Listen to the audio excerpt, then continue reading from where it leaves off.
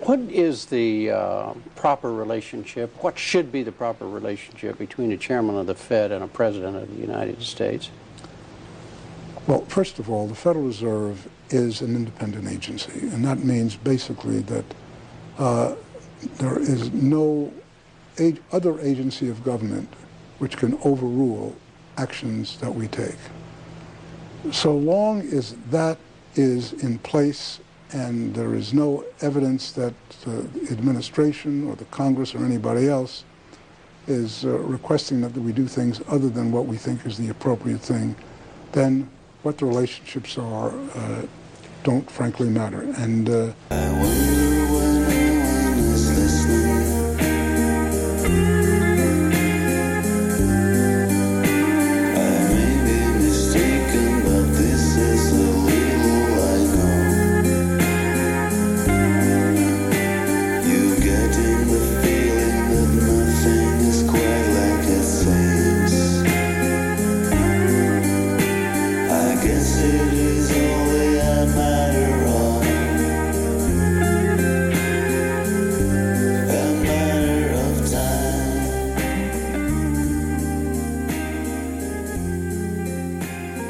Welcome to Issue 8 of the Clues Chronicle. We are your hosts, K and Hoi. In this issue, we interview independent researcher Richard Kotlarz, talk about his relentless curiosity about how our money system works, and try to get at just what and who and which lodges of power are behind the whole problem of the banking system. After that, we will read and comment on our ambitious but overwhelming topic, the banks' war against us, in an attempt to shed new light on this complicated dilemma of civilization, of the human tendency to combat common sense, and technology's role in the scheme. Richard is not our typical guest, because he's not familiar with the whole media fakery research thing. Right. But without understanding or diving into media fakery and propaganda, he still has come to a remarkable similar understanding with us about the underpinnings and unfairness of the current money paradigms and our collective forced impotency in talking about them with real and simple language. Yeah, that's the theme of this episode for sure. I thought we could ask Richard for help dissecting this complex topic too often populated by economists that say and mean nothing, or conspiracy theorists that reach or lead us to deliberately crafted dead ends, which effectively make the topic just as difficult to navigate. So, we met him at his home in St. Paul, Minnesota, on the evening of January 15th, 2016, me and my friend, who listened and talked with Richard and me afterwards. And then Kay called in through Skype, and I tried to record with both Audacity and Ever, which is a clumsy third-party Skype recorder. Despite the amateurish arrangement, we mostly got a fair recording of this fascinating and probably somewhat divisive discussion. Enjoy.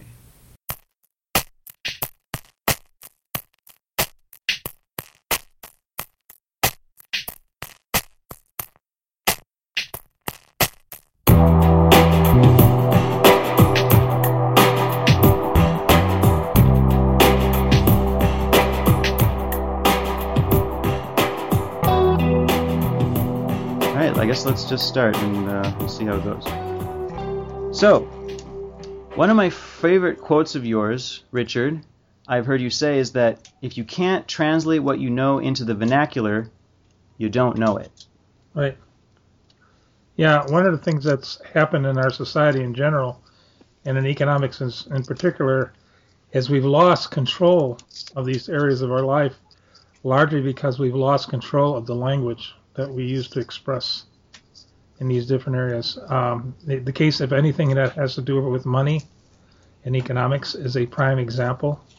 In fact, I'm actually in the process now of developing course material, which I've tried out in some sessions at Macalester College in St. Paul, where I tried to go into the economic sphere and pick out words in economic sayings and things out of the Wall Street Journal and things like that, and I restate them in plain English. And when you restate things in plain English, a lot of times you get a gasp because people people didn't realize that that's what people were saying or what was going on and that sort of thing. And they realize, if you work at this long enough, you realize that from the time we were babies on the rug in front of the TV and learning our language, when it comes to thinking about economics or money, not only have we been, let's say, politely say, misinformed, but our brains have been hardwired in such a way that we cannot even have hardly a cogent thought about money and economics. And that's at the root of our economic problem. The root of our economics problem is not lack of money. There is no such thing as lack of money. For people who believe, it's hard for me to believe too, because I'm having hard trouble every month trying to pay my bills. But that's not really because of lack of money. It's because it's a lack of understanding of what money is. Okay, that's very interesting. That's a good introduction. I was going to ask you, so how did you come by your knowledge if you're not some rich banker with tons of money? I just talk about things in plain English. Like, let's say, for example, here's the one at the core of our economic problem, so I'll give you that one, although it'll probably be a little disorienting to some people. If you go into a bank and you want to borrow some money, certain things will transpire. Now, you could, like, say, if you wanted $10,000, you could go to your friend, and who you think maybe has that kind of money, and you can say, I got something to talk to you about, and he might say, well, come on over to my house, we'll sit around the kitchen table and talk about this. And you do that, and you ask him, can I borrow $10,000 from you because I want to buy a car? But now, if he decides that he will loan you the money, at the end of the conversation, you will shake hands. He'll pull a checkbook out of the drawer of his desk, and he will write a check. He'll say, okay, how much money was that? Again, $10,000. Okay, that was to you. And then he signs the check. He rips it out of the book. He hands that check to you, and you go spend that. So it spends like money. Now, your friend then, for him to make that check good, he has to have $10,000 in his account. And when he hands that check to you, that money goes out of his account and into another account that you put the check into. I think I remember this conversation because you were talking about how there are some people who that rule doesn't seem to apply. Yeah, it doesn't apply to bankers. If I went and did that with a banker, let's say I don't have a friend that has a lot of money, or, I should take it, that's what banks are for. That's where you go to borrow money, right? So I should just do that. And so I walk into a bank and I talk to him instead. And I say, I want to borrow some money. He says, what do you want it for? And can you pay it back? And we would go back and forth through various phases where we would gradually come to an agreement that, let's suppose that he finally approves the loan. He goes into wherever he keeps his checkbook, and he brings out a blank check, and he writes check payable for $10,000, puts your name on it, puts for a car, and then he signs it. As soon as he signs it, that check becomes good. You can go give that check to let's say a car dealer or a private party, and sure enough, they give you the car. It's essentially the same thing, but there's a critical difference. When the banker pulls out his checkbook, rips out a blank check, and then fills out the check for $10,000 and hands it to you, I think people are already in their heads. They're going, the banker just invents it? I'm dancing around a little here because I know a lot of the anti-bank and monetary dialogue, alternative monetary dialogue that's out there. There's a lot of people, so the banker creates it out of thin air and it's insubstantial. There's nothing backing it. I'm not answering all those questions directly right now because that gets into a long conversation. Okay. I mean, the banker's not doing anything illegal. He may be doing something that in our societal context doesn't make any sense. But that doesn't mean that he's doing anything illegal, because a law was passed in our Congress to our democratic process that we approved of in 1913, called the Federal Reserve Act of 1913, that says that he can do that. I see. And it says, what the law says essentially is when money needs to be created in the society. I found you, Richard, or you found me because you're in my community and you're known in, the spiritual community, among others, of my father's generation, for knowing stuff about money. Who are you, really? I'm a regular workaday guy. Grew up in a working class family in Chicago. Did a lot of jobs myself. Worked in factories and went to school. Did the normal things Americans do. Bought a couple houses. I bought a couple cars in the course of my life. And it's through that experience, really, in the questioning that's arisen from that experience, that has taught me what I know. The reason we wanted you on the show is because what you seem to know about money is a great deal about kind of knowing nothing about money, like just being able to talk in the vernacular, as you say. And that seems to empower everyone about money, because it seems to be like the philosophy that you don't need to be an economist, you don't really need to be any particular business person to talk about it. Because the whole point is that we don't sit around together and ask this important question of, what is money anyway? Or the question that you proposed, which is, where does money come from? Because it makes all the difference in terms of what money is and how it acts. In other words, the more we ask this question, where does money come from? What is money? The more we are actually discussing it with each other, and that's a good thing. Yeah. And the example I just gave to you, and I think I actually got to the punchline, and you ran out of patience. Sorry about that. But, we tend to do that sometimes. We do. But where money comes from, right now I'm just talking functionally. I'm not getting real philosophical. Just talking functionally, is when somebody goes into a bank and the banker writes a check and hands it to the person, that interaction between the banker and the borrower is where our money is created. It's where all dollars come from. They are created as private bank loans. At the bank itself? At the bank itself. And yet the upshot of all that, it means that every dollar that's created is not created as a dollar's worth of wealth that we then benefit from. It's created as a dollar's worth of debt that we owe the bankers. Well, I have a question about that. I was under the impression that it was the people who gave their savings. That was the collateral on which the bank wrote, lent out that money. There are some types of banks for which that is true, like a savings and loan bank. If you see, whatever Seattle Savings and Loan, the Savings and Loan Bank is a bank that has a different kind of charter, and so it doesn't really create money. It takes money in on loan and pays interest to the people that put on deposit, and then it lends it out at higher interest to somebody else. So they essentially become agents for doing exactly what you think banks do. But if we're talking about commercial banks within the Federal Reserve System, that's not what happens. And this is not a conspiracy idea. This is stated very clearly within the Federal Reserve's own publications. They describe in great detail how they create money. There's a sort of a classic document that you can download called Modern Money Mechanics, that's put out by the Federal Reserve Bank of Chicago, that explains this. And that that document has been chopped up and requoted, and the graphics reproduced in many textbooks about money and banking and this sort of thing. And they'll tell you this is how money's created. It's created as private bank loans. There used to be other dollars in our system that were created a different way, but there are not now. In other words, the bank that Kay was just talking about would not be the creator of the money, but it would use the money that those other banks actually create. Yes. So then you're talking about banks taking loan. The bank is the one borrowing the $10,000. Then the bank's borrowing it from a bigger bank. Who's borrowing? They might be They're probably borrowing it from a depositor. If you stand at the door of a savings loan bank or at a credit union, you'll see people come in and open savings accounts, and they'll put money into those savings accounts, or they'll buy CDs, certificates of deposit, and that sort of thing. There's various other mechanisms. They might buy bonds. They might walk into a bond dealer.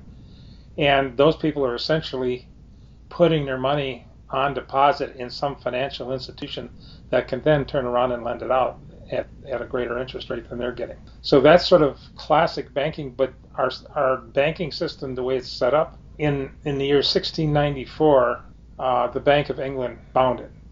That was the first, what we would call, modern bank. And that was founded on the basis I'm just telling you about. Them. People that had money came in and put it on deposit, but then the banker could not only loan out that money that was put on deposit, but he could lend out a multiple of that money. He could just increase that money. They call it a fractional reserve system. That's where all those Federal Reserve cartoons come from, isn't it? Where they say, well, they said if we had this gold to multiple people, we can just keep giving out paper versions of that, and we never actually have to return unless there's a run on the bank. Yeah, that's precisely what the Goldsmith bankers about 500 years ago did when they established modern banking. They were people that there were banks that took in gold and put it on deposit. And then they would give a receipt to the person that put it on deposit, so that the person would come in with the receipt at some time, and he could demand his gold. How do you know this information is good? Because now that I've seen it in a YouTube video, I'm like, where did they cite that? Or like, how did you find out about this? It's in a lot of books. I don't know. Academically, sir, you can get it from the Federal Reserve. You can get it from looking at testimony in Congress. There have been many times where the chairman of the Federal Reserve and other officials of the Federal Reserve have been called before committees of Congress to answer for what they have done. Really? What is that? What was that like? It's pretty interesting sometimes. It's amazing stuff. I mean, they'll tell you. Well, there's a chairman. There's a guy, Wright Patman. He was a Democrat from Texas, and he was in the Congress for like 70 years or something like that. And for almost that whole time, he was on the House Banking and Currency Committee, and he was the chairman of that committee for like something like 15 years. I mean, the guy wrote books of money. He was first-hand participant for almost a century in the comings and goings. I mean, through the Great Depression and all these different things. And I can almost quote him. He says, in the many years of questioning high officials on the matter, I have yet to hear one plausible answer as to why the federal government has given away the right to issue the people's money to them in exchange for interest on that money. That's a very interesting quote. Yes. And the quote sounds a little better than I just gave it. He really stated very powerfully, but he said many years we just gave this power away, and every time the government, which has the power to create the money, it's in the Constitution.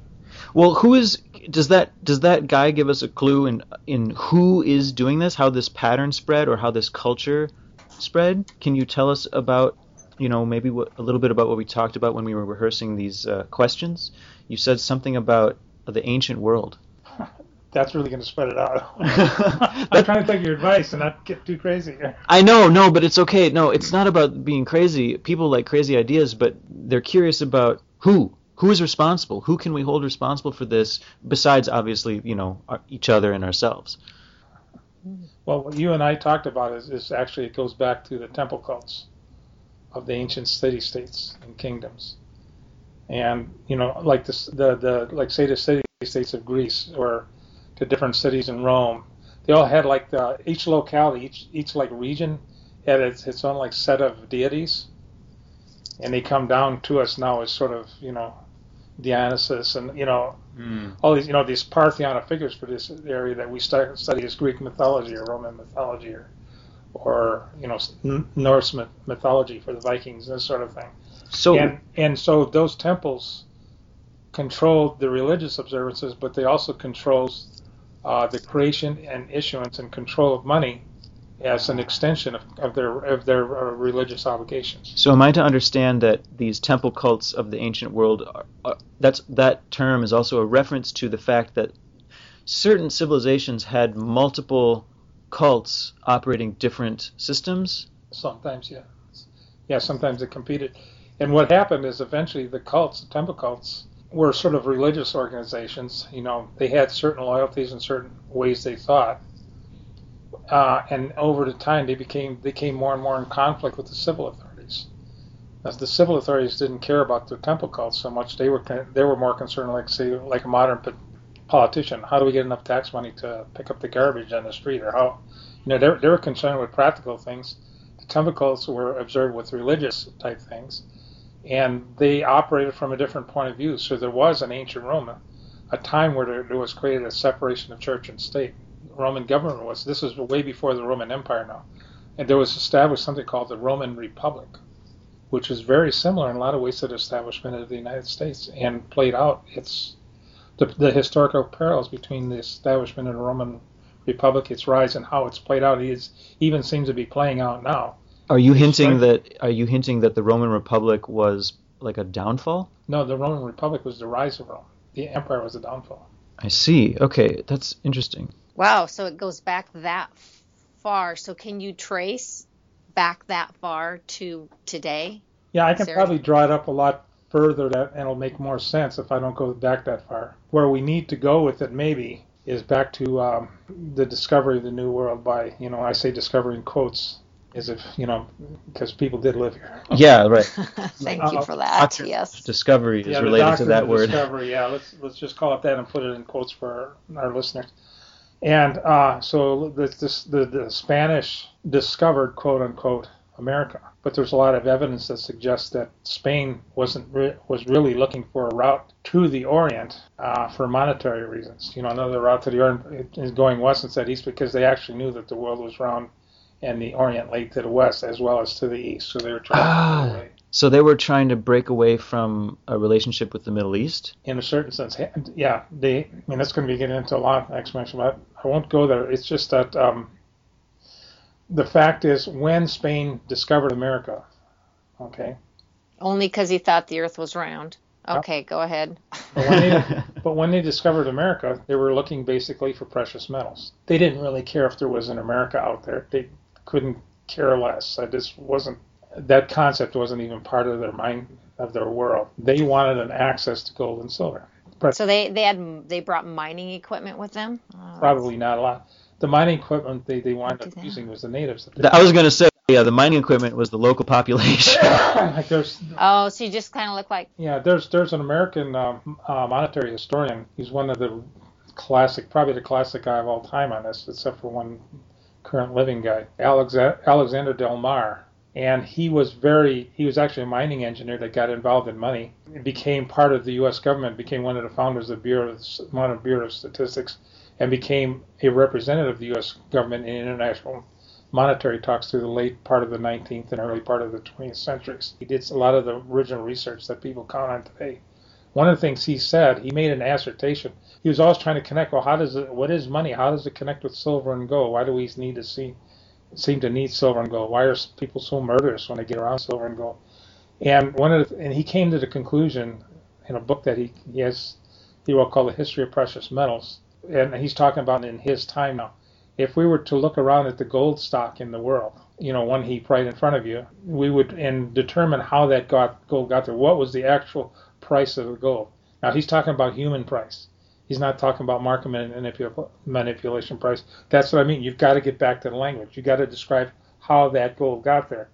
People were conquered. The number one reason for wars, like in the time of the Romans, was to find more territory, not to even to have more gold, to get more slaves, because that was power in their part of the world. What did they want the slaves for?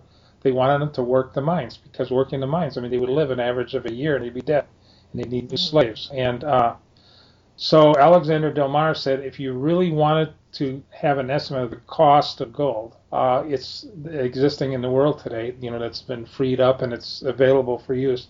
He says the cost is about 1 life per ounce. Oh my goodness. There's reasons to believe that that's a very low estimate, and it's something that that goes on. No, that is it's so sickening to think about that exploitation that's been happening for so long. And again, like in the habit of just naming things and paraphrasing things and trying to, with the optimism that we can reform this and change this and make it so this doesn't happen. What is the culprit here? Is this the result of colonialism, or is it imperial colonialism, or what do you think is going on here? Well, in practical terms, what's going on in the world is the way we look at and the way we define money and the value of money. Wow, just as simple as that. That's pretty amazing. Yeah, it's just as simple as that, and that's what we're doing. And if we defined it differently, things like the debt would go away. Won't it take a little more than a definition for that to happen? We didn't set up the system. How can we possibly ever expect? Well, when you say we didn't set up the system, who did? Was it these space aliens that people keep talking about? Money is a man-made thing. Well, I'm not. Did you help set up the banking system yourself? Are you part of that group that can get those special loans for free and stuff? I know, but I have the issues of my time to deal with, just like they had the issues of their time to deal with. And I think I can explain to you pretty directly how money came to be the way it is through how they saw the issues of their time. So I think what Kay is trying to say here is that sometimes it seems like, I know that you stay away from certain subjects for your own reasons, but we'd like to hear those reasons a little bit, if you can hint. When you and I are discussing this, it was the Jews are totally responsible, or it was the Masons, or something like that. Why is that not okay? Is that not okay to talk about? Is it to us versus them? I think it's one thing that we do need to talk about. And the very fact that there is, like you said, like the Jews, the very fact that anti-Semitism is so out there and such a rampant thing under certain conditions, it's because we treat those subjects like they're untouchable. We won't just talk about the historic facts. But okay, just to nitpick here, and with our own little language that we use at Clues Forum, Semitism kind of translates to the belief that the Jewish race is superior. So anti-Semitism might be okay. It simply means I don't believe that Jews are superior to any other race. Do you think that anti-Semitism could be used as a hate word to shy people from talking about it? Well, let's use it as a hate word. Talk to people that use it. Yeah. And I'm a high school teacher, and I have experience with a lot of people, and I don't see a lot of anti-Semitism. I mean, there's ignorance, but actually the all-out hate, people don't have time for that kind of nonsense hate. So if that exists, it's not very many people, is my point. Besides, there is mistrust, and ignorance, but I mean, a lot of it is from what they hear on the media and on the internet anyway. Yeah, I don't think we're trying to derail you, Richard, at all. Right. I just think it's just, in our culture, when we're talking about it, we're like, well, who can we talk about, and who can't we talk about? Okay, well, I can talk about the Jewish. I won't shy away from it. As a person that's thought about these things and talked about them, read about them, I've come to certain points of view that seem to give me some insight in terms to explain what has happened historically and what happens today. Lay it on me. Lay it on me. I can't. I got the popcorn ready. Okay, Columbus discovered, quote unquote, America, or the Western Hemisphere, and quickly he was given orders by the Pope, and it's known by some papal bull name or something like that. But essentially, what it said was, now that you're in this new land, Columbus was discovering that he was seeing a lot of gold, and sometimes the gold was so plentiful it was used for common things. It was used. The Mayas used it for water tanks and pipes and even planking. I mean, that mundane use. Back in Europe, of course, this gives people dreams. The Native Americans at some point called gold the yellow metal that makes white men crazy. I think that's the definition.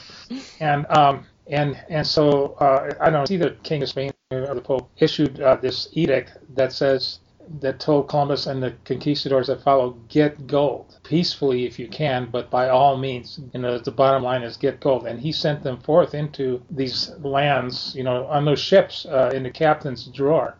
He had this, and this goes back to your doctrine of discovery. He had a letter that said that whoever lands on a beach has the power of claiming this land and the people and all the life on it, including the people on it, for God, for king, for queen, for country, back in Europe. And then that whoever was captain of the ship or this expedition was under the power to do that, and actually had a requirement to do that.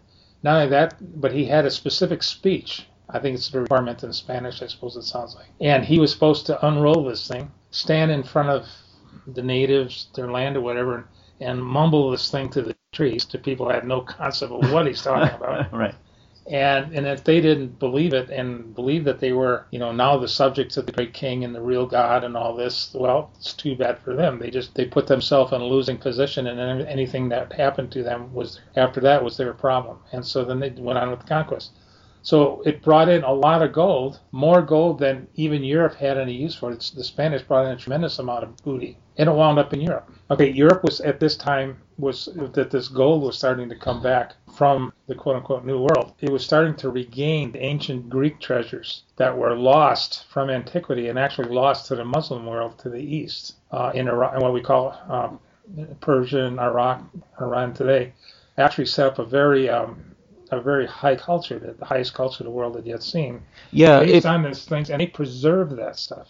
That's why it was available for the Western Europe to re-import it. Not to derail your conversation at all, I want to keep going with your thought, but I just want to interject that I read a writing of yours recently about Saladin, and how that was basically the Muslims saving civilization, and the Judeo-Christian world, sorry for those that get offended by that term, was kind of like almost bitter or felt guilty about that. because they had Richard the Lionhearted just slaughtering people in the other direction. And then as a result of that, crusades happened and all that, and all because of like the way they controlled values, which in turn controlled the money system. Your writing on that is super inspiring. And well, it's super potent too. I mean, that's what we have right now. We're in the middle of this quote unquote clash of civilizations between the West and the Muslim world, and the battle with ISIS and all. Which is totally artificial. It's pitting people against each other. But those things have their root in the story that I'm telling you about. From the Muslim point of view, Europe self-destructed itself from its own wars and its own greed and whatever went on there, and civilization had to flee to the east to find a place where it could take up residence against, and it found that it could do so in the Middle East, Iraq and Persia and some of these countries they're about the flowering of civilization, and they preserved and continued the development of that civilization, which essentially had its root in Greece and in Rome. It was Western civilization until the Crusades came. And then the Crusades, in their own way, took things back.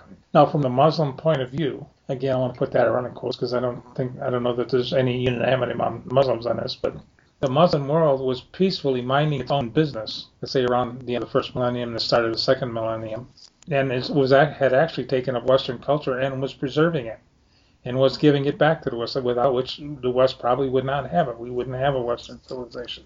The Renaissance was a result of Muslim culture that had been preserved coming back to Europe and finding a way to get started in using Muslim banking practices. So that's another. Banking actually came from the Muslim East, but it was not based on usury. Usury was prohibited. Merchant trade was taken to a higher level by the Muslim world, and then it was invaded, conquered, and brutalized for no good reason, and then treated as an enemy. And then, eventually it was conquered and divided up into artificial countries. But when this vast amount of gold started flooding back to Europe, Europeans actually had no use for it. They didn't spend that much money. They didn't have that much time. And it became a burden because, especially like the people that were very wealthy, you didn't want to carry around all that. You didn't want to store it. You made yourself very open to the hazards of robbery. And so what you did, you looked for a place to deposit that gold. And so they looked around. What did they find to deposit? Well, there was one industry that was going and had a wide network, pretty well established. That was the industry of the goldsmiths. They were the people that took in gold and basically sold it.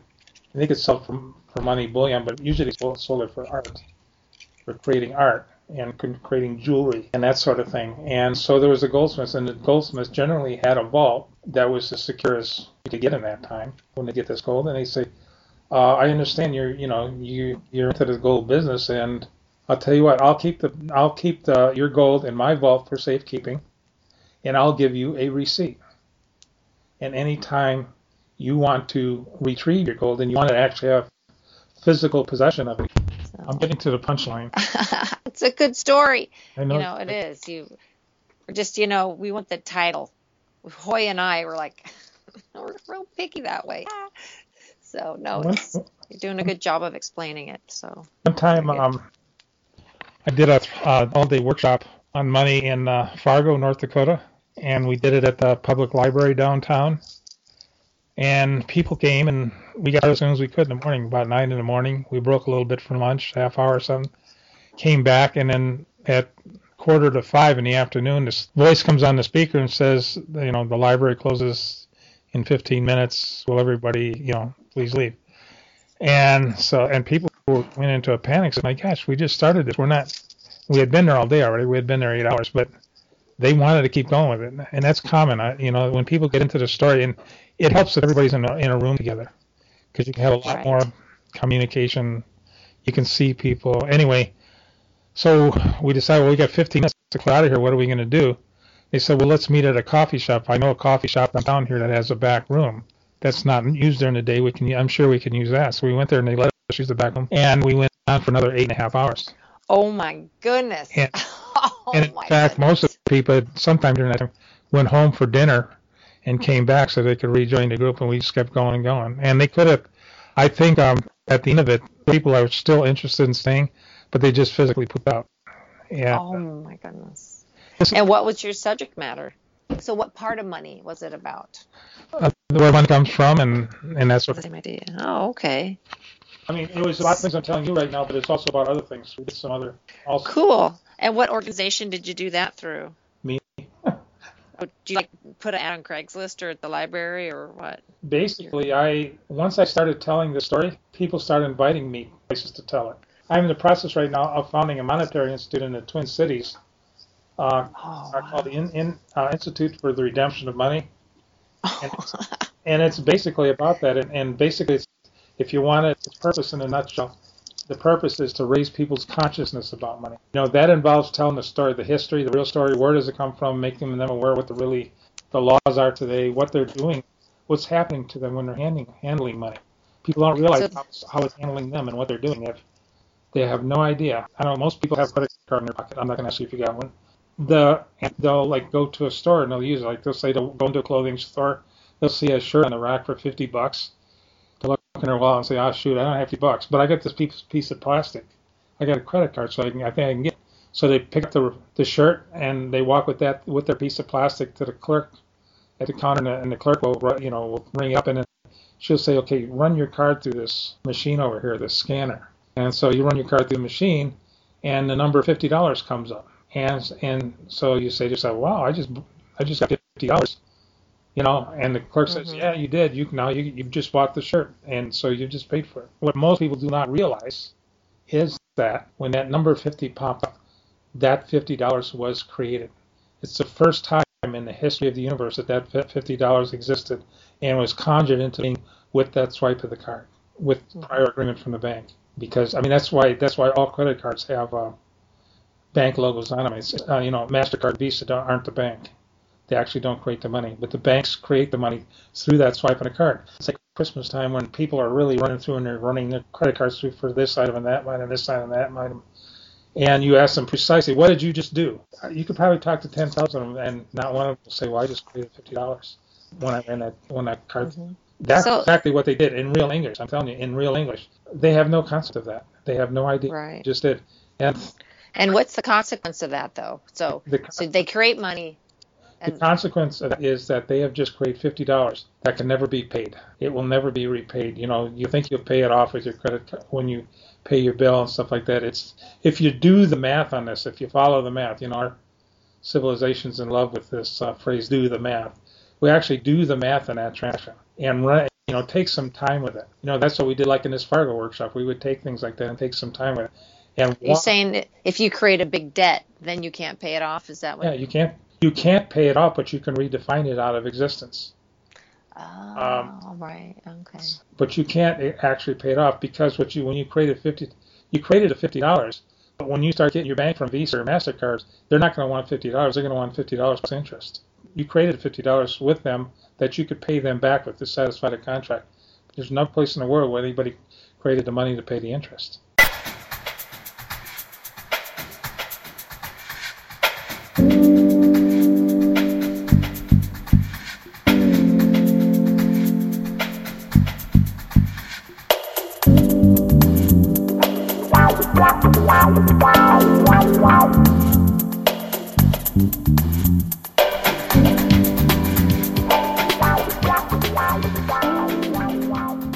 Even though I think your explanation of yourself, you don't work for anyone, you're just you. I know that you, like, for example, come from an anthroposophist tradition. I have to ask you, what is anthroposophy? Because it kind of makes me nervous. Like, is this Scientology? It is not Scientology. Is it like an American consumerist, New Age Christian denomination? Does it do the Masonic allegory stuff? Or isn't it like a mystery school? It's kind of derived from the tradition of mystery schools. You're getting into religion and stuff here that's very personal. And you're gonna, if you line up 1,000 anthroposophists, you're gonna get 1,000 different answers, I guarantee. And probably every one of them will be true. Each one of them is what it means to them. And basically, it's based on the work of Rudolf Steiner. He was a scientist, philosopher, author, playwright, a bunch of things in Germany in the early part of the 20th century, late 19th, early 20th century. He was supposedly an initiate and had clairvoyant powers where he could read things in the universe and in the realities of life in the cosmos that the ordinary man could not. And so he started to speak about it publicly. So what is it that you find meaningful about it? What anthroposophy gives... Do you feel like your mind is colonized by this, or do you feel like you're empowered by this? I feel like I'm empowered by this because I was well into my monetary mission, so to speak, and my monetary quest before I met anthroposophy. I met anthroposophy in the course of doing this, and I found a lot of things that helped me with the answers and helped me with the quest, and I also found a lot of really interesting people. So, So they're not telling you like, this is how you need to think about money. You're just like, no, this is how I think about money, and I've got some language that I'm borrowing from anthroposophy because it puts things in raw terms for people. Yeah, and I think one of the things that anthroposophy does is, and anything about Ralph, I'm going to preface with, as I understand it, as something you can take in the background because I don't pretend to read his mind. But it's that we don't have to know things in a derivative manner by listening to authorities.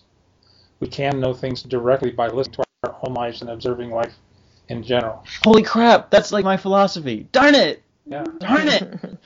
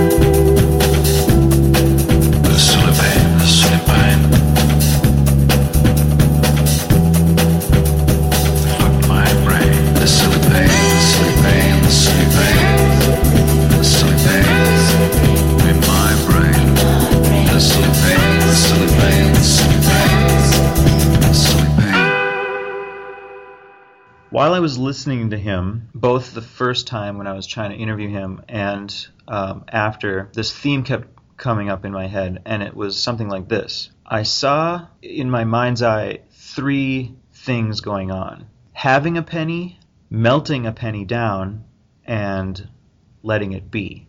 Going back from one abstract to the other that our existence is boxed in, existence in society is boxed in by. There's the world, which is the sacred creation we live in, which we participate in by living in it and shape just by being. Then there's the capital-built environment, which is basically our acts and thoughts and how we account for that environment, which is the realm of religion and mining. We collect minerals and then we hoard them and say, okay, this is a value that we have on that. Language and the background computer programs that are running in our heads about all this, like how we value things together and stuff. And then there's the traded abstract capital, so the solid formed penny, which is only an index of our agreement and our explanation. It's almost like an act of faith is the creation of that penny, and then we all sacredly pass it around going, yes, this is worth 1 cent, Right, as opposed to a quarter, which it doesn't even, in the end, really doesn't matter.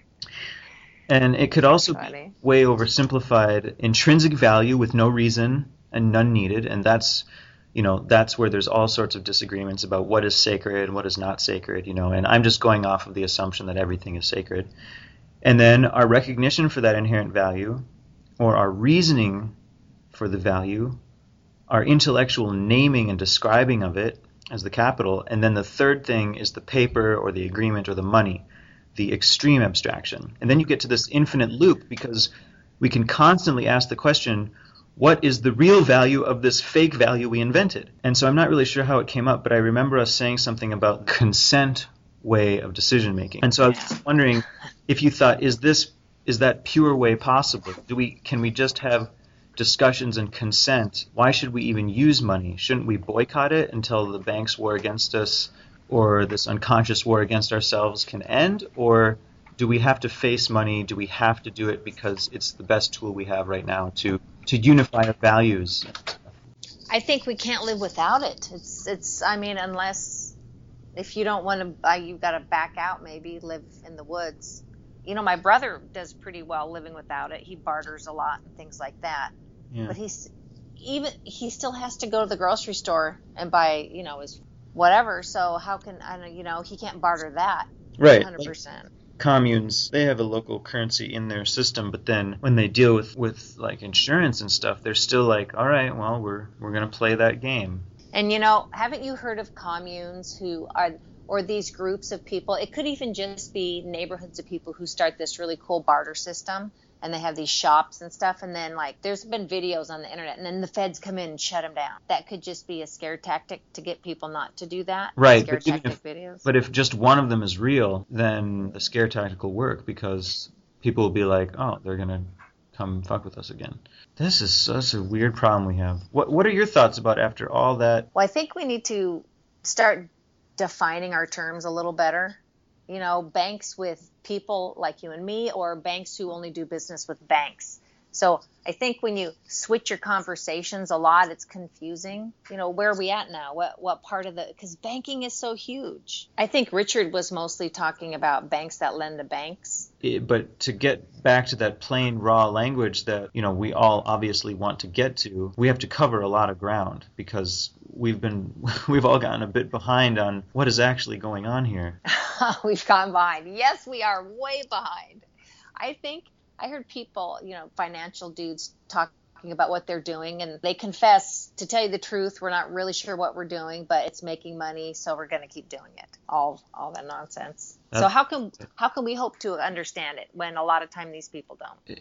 We need to start talking about it more and narrowing down the language. Exactly, right? Narrow down that language, define our terms when we begin. So, what portion to wrap our head around with banks. I would like to have Richard back.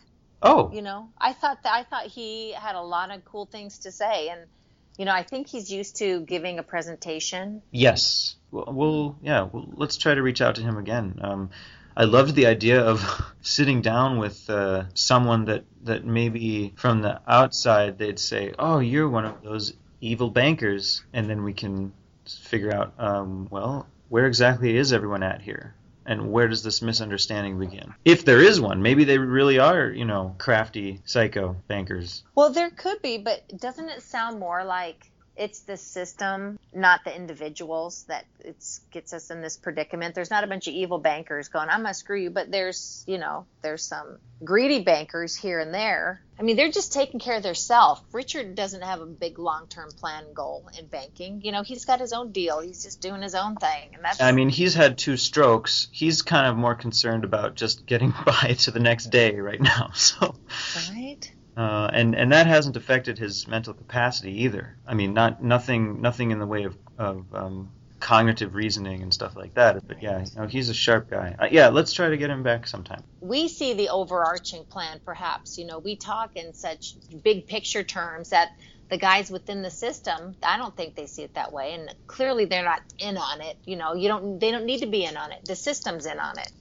Yeah, I totally agree. I think this is the whole idea of conspiracy. I'm prepared to just say we have a case of people being people most of the time. Yeah, that's right. I like that. People just being people. Exactly. Okay, well, as I mentioned in the interview, this thread on Clues Forum now feels slightly vague and grasping. Do you want to get into it anyway? Should we still read part of it? Yeah, let's pick a good couple of ones with nuggets. Okay. So, first of all, why did I call this thread The Bank's War Against Us? In my estimation, it was sort of a pun about bonds of trust that create need for the pronoun us or we. It's like the bank's war against the concept of us, which the banks constantly strike at, as well as the state power trying to uphold the 1944 Bretton Woods agreements in order to divide the us into ever more thems that can be herded under a single unifying money culture that saves us, quote unquote, from the division they create or at least emphasize in the first place.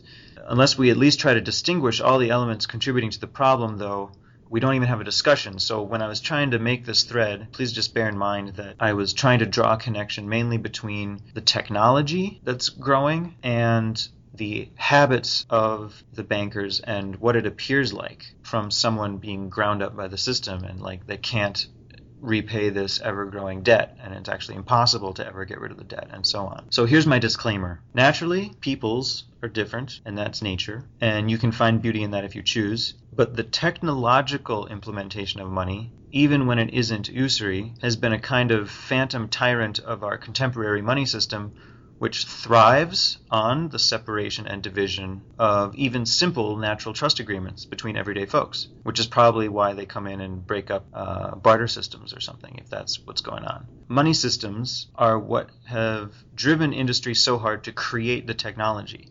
So we're meant to fear and mistrust everyone except the dominant power which we must implicitly trust because its conductor's power to control us and divide us and make us afraid reassures us of its ultimate potency in our lives. The system's appearance of stability, even if its stability is in instability, crisis, and artificial debt, may be what makes us feel apathetic about trying to change the system through simple discussion. It all seems like the same malicious clockwork of a poorly designed system, but I say poorly designed, not designed for evil, though I guess emotional responses to either may flicker through this clarion call that we're trying to give about. We need to meet about money. We need to talk about it. What is money? What are banks?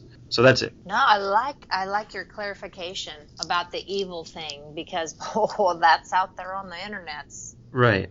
And how do you fight evil, my friend?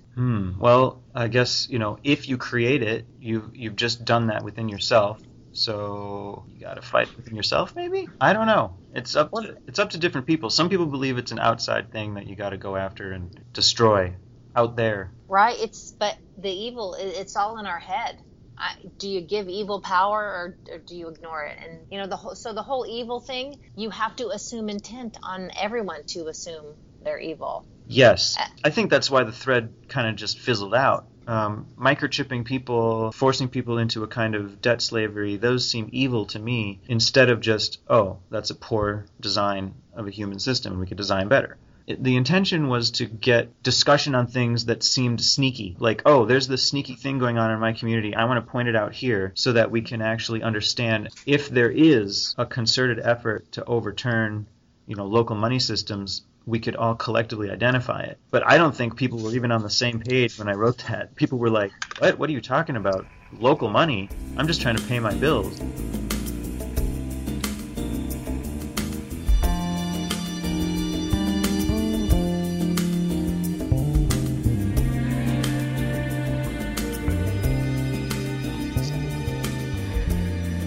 Okay, so to get to this thread, do the usual thing. Go to CluesForum.info. Go to General Discussion, the Age of Media Fakery. So I guess this is because the topic is kind of about general things in our world that come with the age of technological fakery of the news and history and things. The title is The Banks' War Against Us. Posted on October 19th, 2009 by Hoi Polloi. Technology and the Banking Movement. 9/11 and 7/7 appear to be attempts by the criminal cowards to fulfill their wish to destroy all local communities and subjugate them to their world government, quote unquote.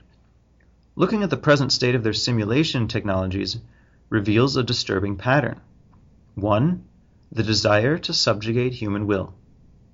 The banking movement practices and tests anti-human technology under long periods and secret conditions before releasing weaker commercial versions to sell to the public. These weaker versions are viewed as the, quote, highest advancement, unquote, of human will, even while more advanced and deadly versions are kept for themselves. So I guess an example would be Project Whirlwind computing, which was used initially as a concept for a missile defense system before it became, the Apple iMac or whatever. They often develop this technology under the auspices of humanism, even while performing inhumane experiments that are later exposed as the crimes they are, for example, MKUltra. Possible solution. The banking movement must be dismantled and its organizers captured. We as a species have been trying to oust our parasitic brethren for ages now. The time has come to finish the job. 2. Their double-edged response. In order to prevent us from organizing their dismantlement, the banking movement must perform two operations at once, which are often disjointed. On the one hand, they must appear benevolent to those watching communities get ripped asunder. On the other hand, they must actively accelerate their program to destroy communities faster than we are organizing against them. To address the latter problem, they are scrambling to develop as massive a number of technologies to weaponize as they can, including cloning, propulsion systems, nanotechnology, robots, injections, drugs, etc. Now, this is clearly just posturing in order to start a discussion, which never happened. A lot of this technology happens because people have passions in technology. They want to drive it because they're curious about human destiny and technology and things like that. But what I'm pointing out is that there's a faction of humanity, at least, that always grasps at that newest technology explicitly for personal power, to gain personal power. For example, public technology reveals the Nazi-type cloning and grafting programs have become advanced enough for the criminal cowards to have much more than Dolly the cloned sheep. The public record widely declared in the 90s that cloning was unstable, unreliable, and produced only retarded offspring. We can assume, like most fake, weak new technology news, that this is to cover up the expert cloning abilities they've likely mastered. This kind of reporting likely applies to flight capabilities, future combat systems, and anti-human weaponry. Well, I don't know how you feel about that, Kay, but I'm obviously, again, just speculating to start a discussion. Why not? Let's see what we can find out. Like you said, the reason you put these down is to see what we can find out about them and learn from them and see what kind of patterns they make. Yeah, I haven't had anyone come on Clues Forum and say, well, they've got this ray gun, that here's obviously all the videos that show that it's being used correctly in a way that we can document reliably and blah, blah, blah, blah. I just, we've backed away from that on Clues Forum because we're very, academic, like, okay, please bring us the proofs, blah, blah, blah. And I think that's a fine stance. It is. Because you know what? I think most of it's fake. Yeah. This secret technology. 10 years ago, my sister was sending me all these videos about robots. The military is making robots. 10 years ago. They're no better today. It's the same dumb, stumbling robots. They haven't gotten anywhere.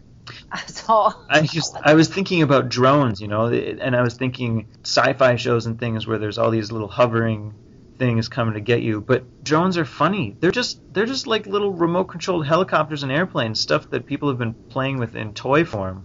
You just attach a missile to that, which is basically just ballistics that have been around forever. And yeah, it's just funny that, we have this idea that it's super alien sophistication, but anyway, we'll see, I guess. Technology is getting better and better. So. Well, the TED Talks say they are. If you watch TED Talks, we're supposed to be like in the 23rd century right now. With magic windows and things that go from wall to window and produce electricity. I think TED Talks is along the same line of it's for you to say, hey, look, they're taking care of it, Hoi. Well, you don't have to worry.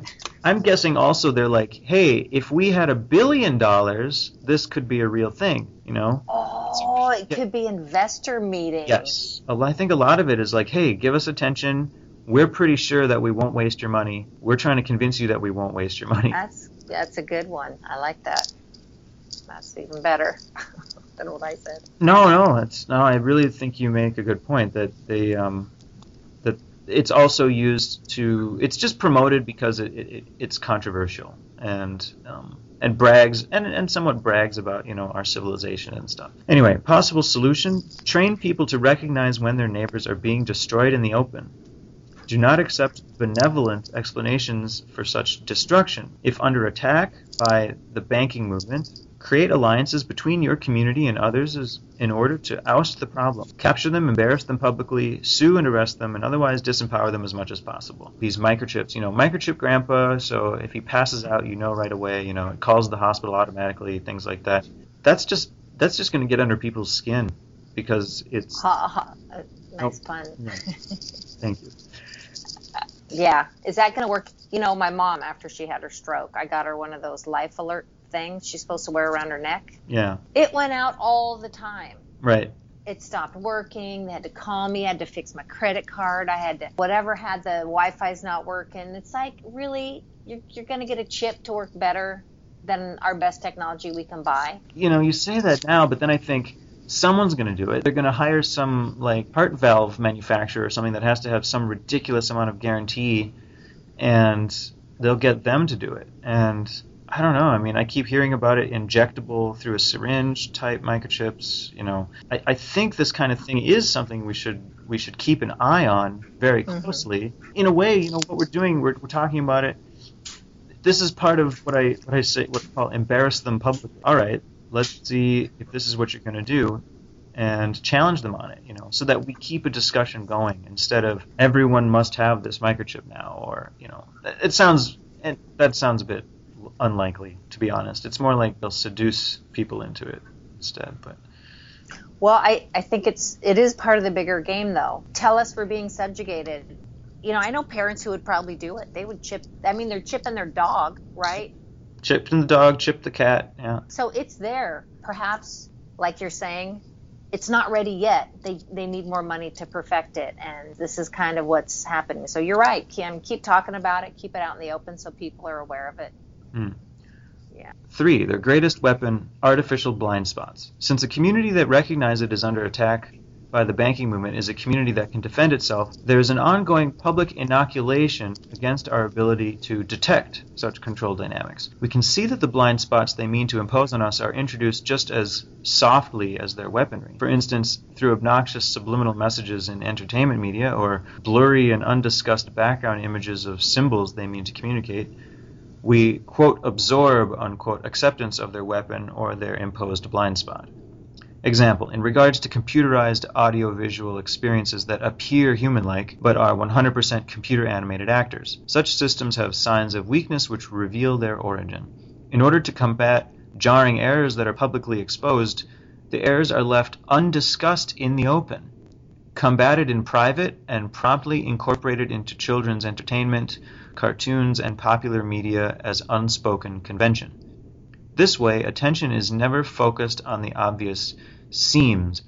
The seams between our culture and this introduced technology that is being used in the culture. So, you see like Disney's Cars, the animated movie, and you have a big car trail in the sky, and that's supposed to kind of make you go, oh, okay, there's contrails. That's totally normal for there to be a big cloud that descends from the sky onto the population. Oh, it feels evil, doesn't it? Putting that in there for what reason? It feels a bit weird, but I can also see why someone would just do it because they think it's a funny joke. They think, well, I've seen this. I don't know what it is. I'm going to put that in there because it's funny. Someone who really wants it to be there because they know that it's actually some kind of chemical program and in the air, they might just not say anything. So I write a possible solution. Their mistake often seems to be the inability to catch their own errors before they make them. If we can learn to pay attention to early warnings that are later attacked en masse, for example, Simon Jack's September clues, we might learn about their weaknesses by what they seem to ignore, backstab, and finally openly fear. And to conclude, this thread was created as a place for people to discuss new and previously undetected control mechanisms which you have noticed in your community but which not enough people give a voice to. Here's a place to openly discuss and warn your brothers and sisters of new simulation technologies which you feel may be used by the larger banking movement in attempts to fool your community. Please note, due to the large subject, this topic has already gone through some evolution. Let's try to focus on simulation technologies and deceptive system dynamics rather than UFOs, etc. I think good documentation, even if something like that existed, we need to have a good public understanding, because that public understanding would be necessary for any movement against such a thing anyway. We expect, of course, that hopefully if it graduates to like a level that most people can understand and really see that, yeah, okay, that's a true thing to be worried about, then we can focus on it. But until then, we don't really want to go into all the ways that people like to be super alarmist about technology. Right. Don't be alarmist, but be aware. Yeah. What gave you the idea to do technology in banks, the banking movement? I think it's just because there's been talks about microchipping the populace for a long time, and in the guise of some kind of like a replacement for credit cards. Oh, you can lose a credit card. It explains all the identity theft stories. It may even explain some real identity theft. I've had my identity stolen and my bank account drained, and I had to go through some process to get the money back into the account and things like that. So it could be that it's kind of a real threat, but it's also kind of artificial in some way. And so I just thought, we need to pay attention to this. How are we being herded into the next money system? And then after all we learned about how money systems are a key problem that causes, if not initiates, wars, then I think this is a big deal. Like, how does money work? How does banking work? And it's kind of like how our society is controlled. Right. Well, yeah. Have you heard of Adam Curry? He talks about in Amsterdam how you can't use cash in any of the stores in some of these areas. You can only use a card. Everybody has a card and a reader. In fact, they, like the cities and what do you call that? The municipalities, whoever they are, they have they're making the rules, not even in conjunction with the banks, that nope, it's just all going to be cards, because everyone, wants their tax money, number one. That's a big deal. But do you think we'd ever go cashless? Do you think that's where they're trying to get us to go? I think that's where they would love to have us go, at least some bankers. And then the majority might just fall in line because they'd say, well, wow, this is efficient, and look, our system is running so smoothly now.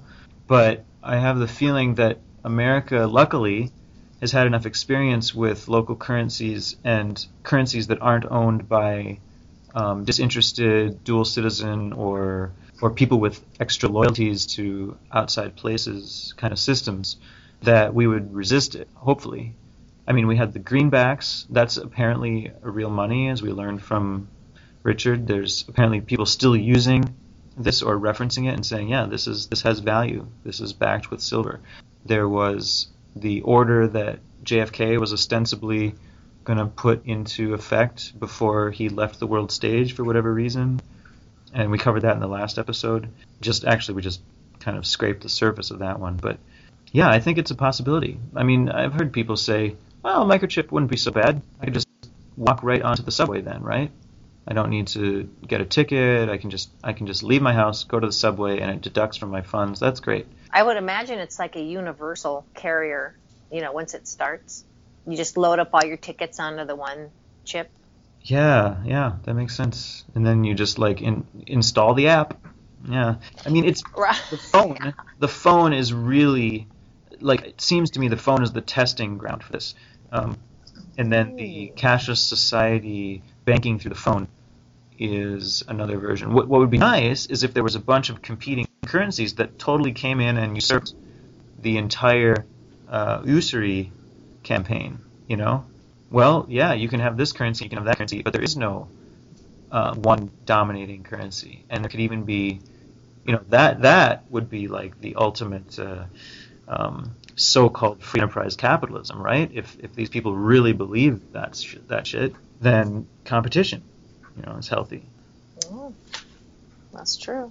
So the only difference between cash and cashless is what independence, because it's still like this imaginary money, isn't it? Even if it is in paper form. Yeah, but I think there's a spiritual difference. I mean, the way we discuss money is how our society actually functions oftentimes. And if we lose the discussion to some obscure force, even more than we already have, where we're just creating debt that rolls into an infinite pile that benefits a few people, we're already on the track of losing our more and more freedoms to that.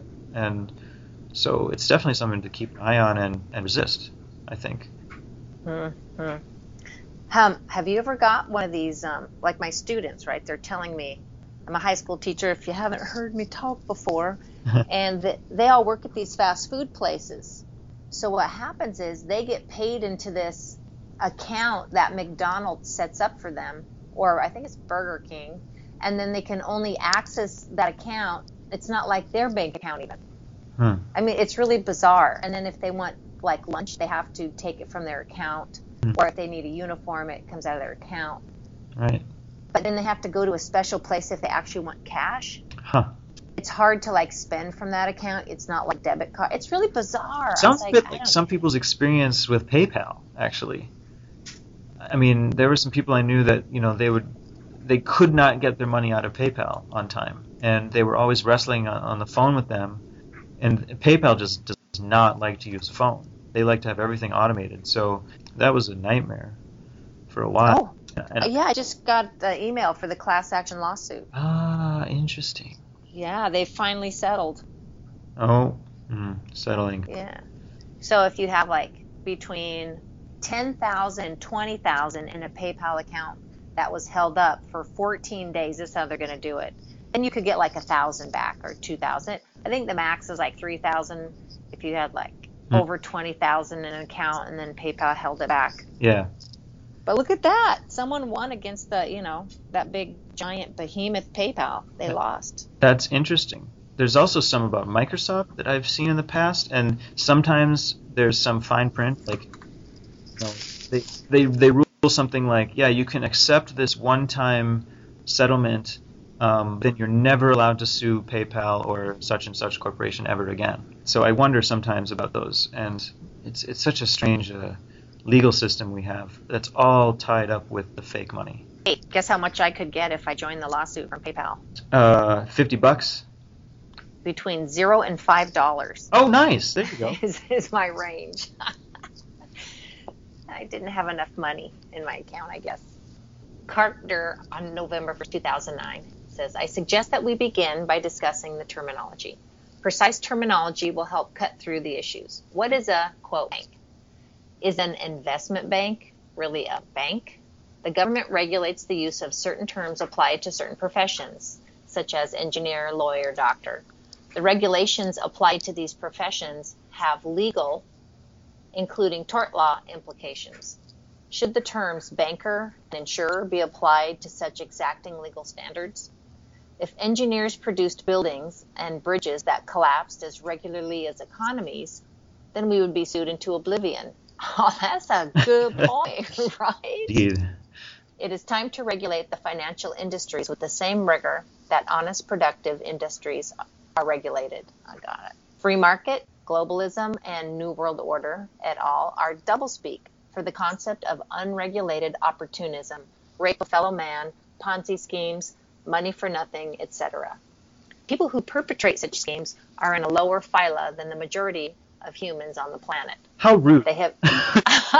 It's true, though, right? Well, it could. I suppose, you know, if as long as they're playing with classifications and names, you know, may as well throw that name game back at them. But I mean, they're bilking like old people out of their retirement. That's you know. that's the behavior of psychopaths. We need to get used to the fact that we live in a species that is on a psychopathic to empathic scale. People can be born into any one of those, I think. Well, there you go, right? And see, now if you point that out, are you wrong? You're like, wait, don't listen to him. He's a psychopath. No, his information's wrong. Now, Yeah, right? that's I mean, it feels rude in our society to call people out like that, even though it's true. Yeah, no. It'd be nice if they once in a while said, yeah, I don't give a shit for anyone. Punks are known for doing that sometimes. That's true. All right. They have not evolved to the level of modern humanity. They know, sense, intuit that they are incapable of competing with more evolved humans. Hence, they resort to criminal activities to perpetuate their existence. Extortion and fire insurance scams, racism, etc. Communication theory shows us that people project their own personalities onto their opponents. For example, if they don't trust someone, it's mostly because they themselves cannot be trusted. They project their own possible reactions onto the opponent. It is because they themselves cannot be trusted. He's going to rip me off from I would rip him off in this particular situation. Interesting. Yeah, I think that's universally pretty accurate. Yeah, that's true. I think that's also why empaths have a hard time processing the fact that psychopaths exist, because they're like, well, I would never murder someone in cold blood, but oh, wait. They try to project the kind of things, the kind of reasoning that they would use onto other people, which I think is good. It's useful, but there's also this other thing where we really do not understand, and it doesn't have to be empath versus psycho. It can sometimes just be, I don't understand that person's religion, but yeah, that's because they don't think like you. Exactly. They have different motivations completely. All right. When people point at racists, it is most likely that they themselves are racist. They know how racists think, so they apply this logic to their targets. I think what do you think? I don't know. I think that's partially true, but... Well, I'm not sure about the racist one, because if I'm pointing out someone's a racist, because I felt like the situation hurt someone else's feelings. Yeah. So I'm like, wow, that was so rude what you just said. That just hurt. Wow. That made me feel bad what you just said. That's how I call people a racist. I don't think it's necessarily because the person is projecting. I think it's a good rule of thumb to think about, but the phrase most likely, I don't know if I would agree with here. When people point to terrorists, it is most likely that they themselves are actually terrorists. Well, I might agree with that one. Well, that one, in practice, that's what we're seeing, isn't it? The TV is saying the TV is the terrorist in a sense by making everyone super afraid. Right. So I think when the TV points out racists, it's to divide us. Yes, that makes sense. Yeah. It seems to me that what they're describing is cartoon art is not necessarily saying that this is how everyone behaves, but it is how a certain personality behaves. Perhaps a lower personality. Correct. A lower thinking. All right. So the terrorists. Yeah. Who? The only one pointing out terrorists are these governments, politician nonsense. IEDs, insurgents, whatever. They dreamed this shit up and then imposed these dreams onto their opponents. Communication theory. You expect people to act like you yourself would act. Establish the expectation. If your opponent doesn't act like you expect, then create the action, meaning cause it to happen. Yeah, interesting. It seems like they're actually describing pretty well a mode of thinking we could get in order to counter some of the stuff that they're doing. Right. So you see big organizations behaving in a certain way. Now he says, think about it. Are they the terrorists calling out the terrorists? But it's all because, we believe them because he says a communication theory. It's the idea that you expect people to act like you yourself would act. Simon JCP comes along on April 5th, 2010, and they write, the victim's evidence establishes the role of the banking community in 9/11 for reasons both obvious and unobvious. Obvious. Many banks were involved in providing quote, employment unquote, for victims and other sim characters, actors, perps, such as Stanley Pramath, an employee of Fuji Bank, lost 15 employees, supposedly. If you haven't read Stanley Pramath's story, please look it up now. Anyway, unobvious. The powers that be have shown time and time again that they care absolutely nothing for human life. Therefore, one must wonder, why go to all the trouble of evacuating the towers and then demolishing them, creating over 2,000 non-existent, quote, people, unquote? That question can be answered when one poses another question. Why was the New York Stock Exchange able to reopen days after the attack? Obviously, if the Twin Towers had really collapsed while full of real flesh and blood financial wizards, there would have been a huge economic crisis, and Wall Street would have taken a huger-than-huge hit. Furthermore, remember the United Airlines insider trading? This story, promoted by the mainstream media/mainstream truth movement, appears to be another red herring designed to lead back to, quote, airplanes, unquote, and lie hop, or let it happen on purpose. In other words, insider trading is a contrived angle designed, floated for damage control purposes, just like prior warnings and bad stand-down stories. The important fact here, however, is that a bank put its name on the story, and was thus involved in floating it. Yes, thank you. Gosh, someone gets it. 3150 put options were placed on United Airlines stock exactly 1 week before on the 6th. This was 4 times the daily average, 787.5, of put options on United Airlines stock. 2 days later, put options exploded to 25 times the daily average. Now, which firm managed these UAL put options? Deutsche Bank, which acquired bankers Trust A.B. Brown, and Carl Levin, accused of laundering drug money. Until 1997, the chairman of A.B. Brown was A.B. Buzzy Krongard, who after the merge between A.B. Brown and Bankers Trust became vice chairman. At the bank, he oversaw private client relations. In 1998, Krongard, an ex-Marine who had studied at the U.S. intelligence hotbed at Upson University, joined the CIA and resigned in 2004. He was the third-in-command executive director at the CIA and was also linked to Blackwater. Wow, that's crazy. So a bank with CIA connections was used as the heart of the put option story. Another connection in the attacks/simulation and the banking community. This brings us to the involvement of foreign and domestic military intelligence operations working within the financial world. There is indeed quite a lot of evidence of it. One of Citigroup's directors, for example, was one of the Clinton-era CIA chiefs, John M. Dutch. Another banking to the simulation attacks is Standard Chartered Bank. Standard Chartered Bank provided an account to Fayez Ahmed, one of the UA-175 SIMMADs. That same bank occupied 4 floors of Building 7. So a SIMMAD means like simulated madman or simulated Sinbad. Another bank that provided an account for SIMMADs was SunTrust Banks, Inc. Most of the so-called hijacker SIMMADs had SunTrust accounts. Who's behind SunTrust? Warren Buffett, the world's richest man and a 9/11 perp. The banking community appeared to be very much involved in the 9/11 simulation. It's interesting, and I was thinking too, and Simon brings this up frequently. Why exactly was it that so many brokers and sort of insider trading people would be targeted by so-called terrorists? That they didn't want to terrorize the citizenry, they wanted to terrorize some people who are known generally for exploiting the rest of us? How is that supposed to terrorize the population? I didn't get that. And then it's so convenient, too, because they can say, oh, yeah, we lost all these people, and then we just went back to making tons of money off of everyone. So what was the, I forget, after the towers fell, how was Wall Street? What did that do to it? In the newspapers, oh, this is going to cause a Great Depression. This is going to, darn those terrorists, our economy has been injured. Our economy has been hurt. It's like the whole drama was we got to do CPR on our banking system. But as far as what actually happened, it seems that something was primed for the, again, no pun intended, the mortgage scandals that happened just like less than a decade later. Yeah. And then a huge bailout of the banks. Yeah, can't we look back and then see what happened and then go, okay, now was that on purpose? Right. No, we're not very good at doing that. Was it all just an accident?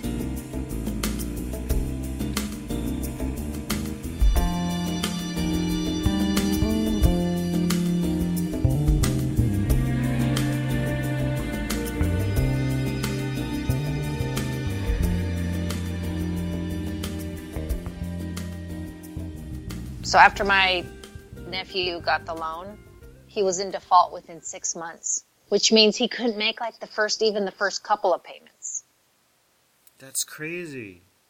It reminds me of how student debt is created kind of out of nothing. Apparently, according to Richard's studies, the school sees money from the bank, but that debt is all created and sticks with the student as soon as it's created. So it's a very strange scam that unfortunately this generation is getting caught up in. Mr. Calvini, we'd like to know why the IBBC, a bank, would be purchasing hundreds of millions of dollars worth of missile guidance and control systems from your company.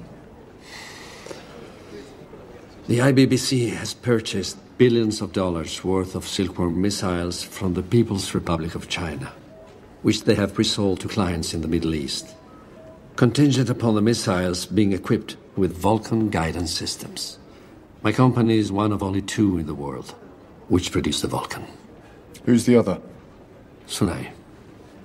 Ahmed Sunay. Of Turkish Aerotech. But why is the bank committing so much of its capital and resources to the sale of these missiles?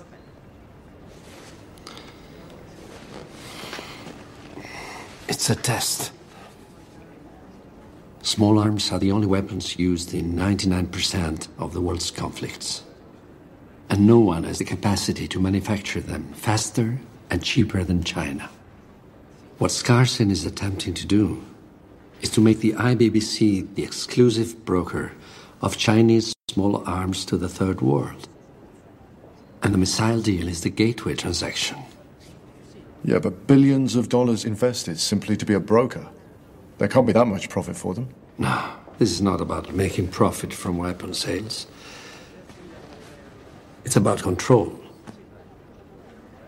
Control the flow of weapons, control the conflict. No, the IBBC is a bank. Their objective isn't to control the conflict. It's to control the debt that the conflict produces. You see, the real value of a conflict, the true value, is in the debt that it creates.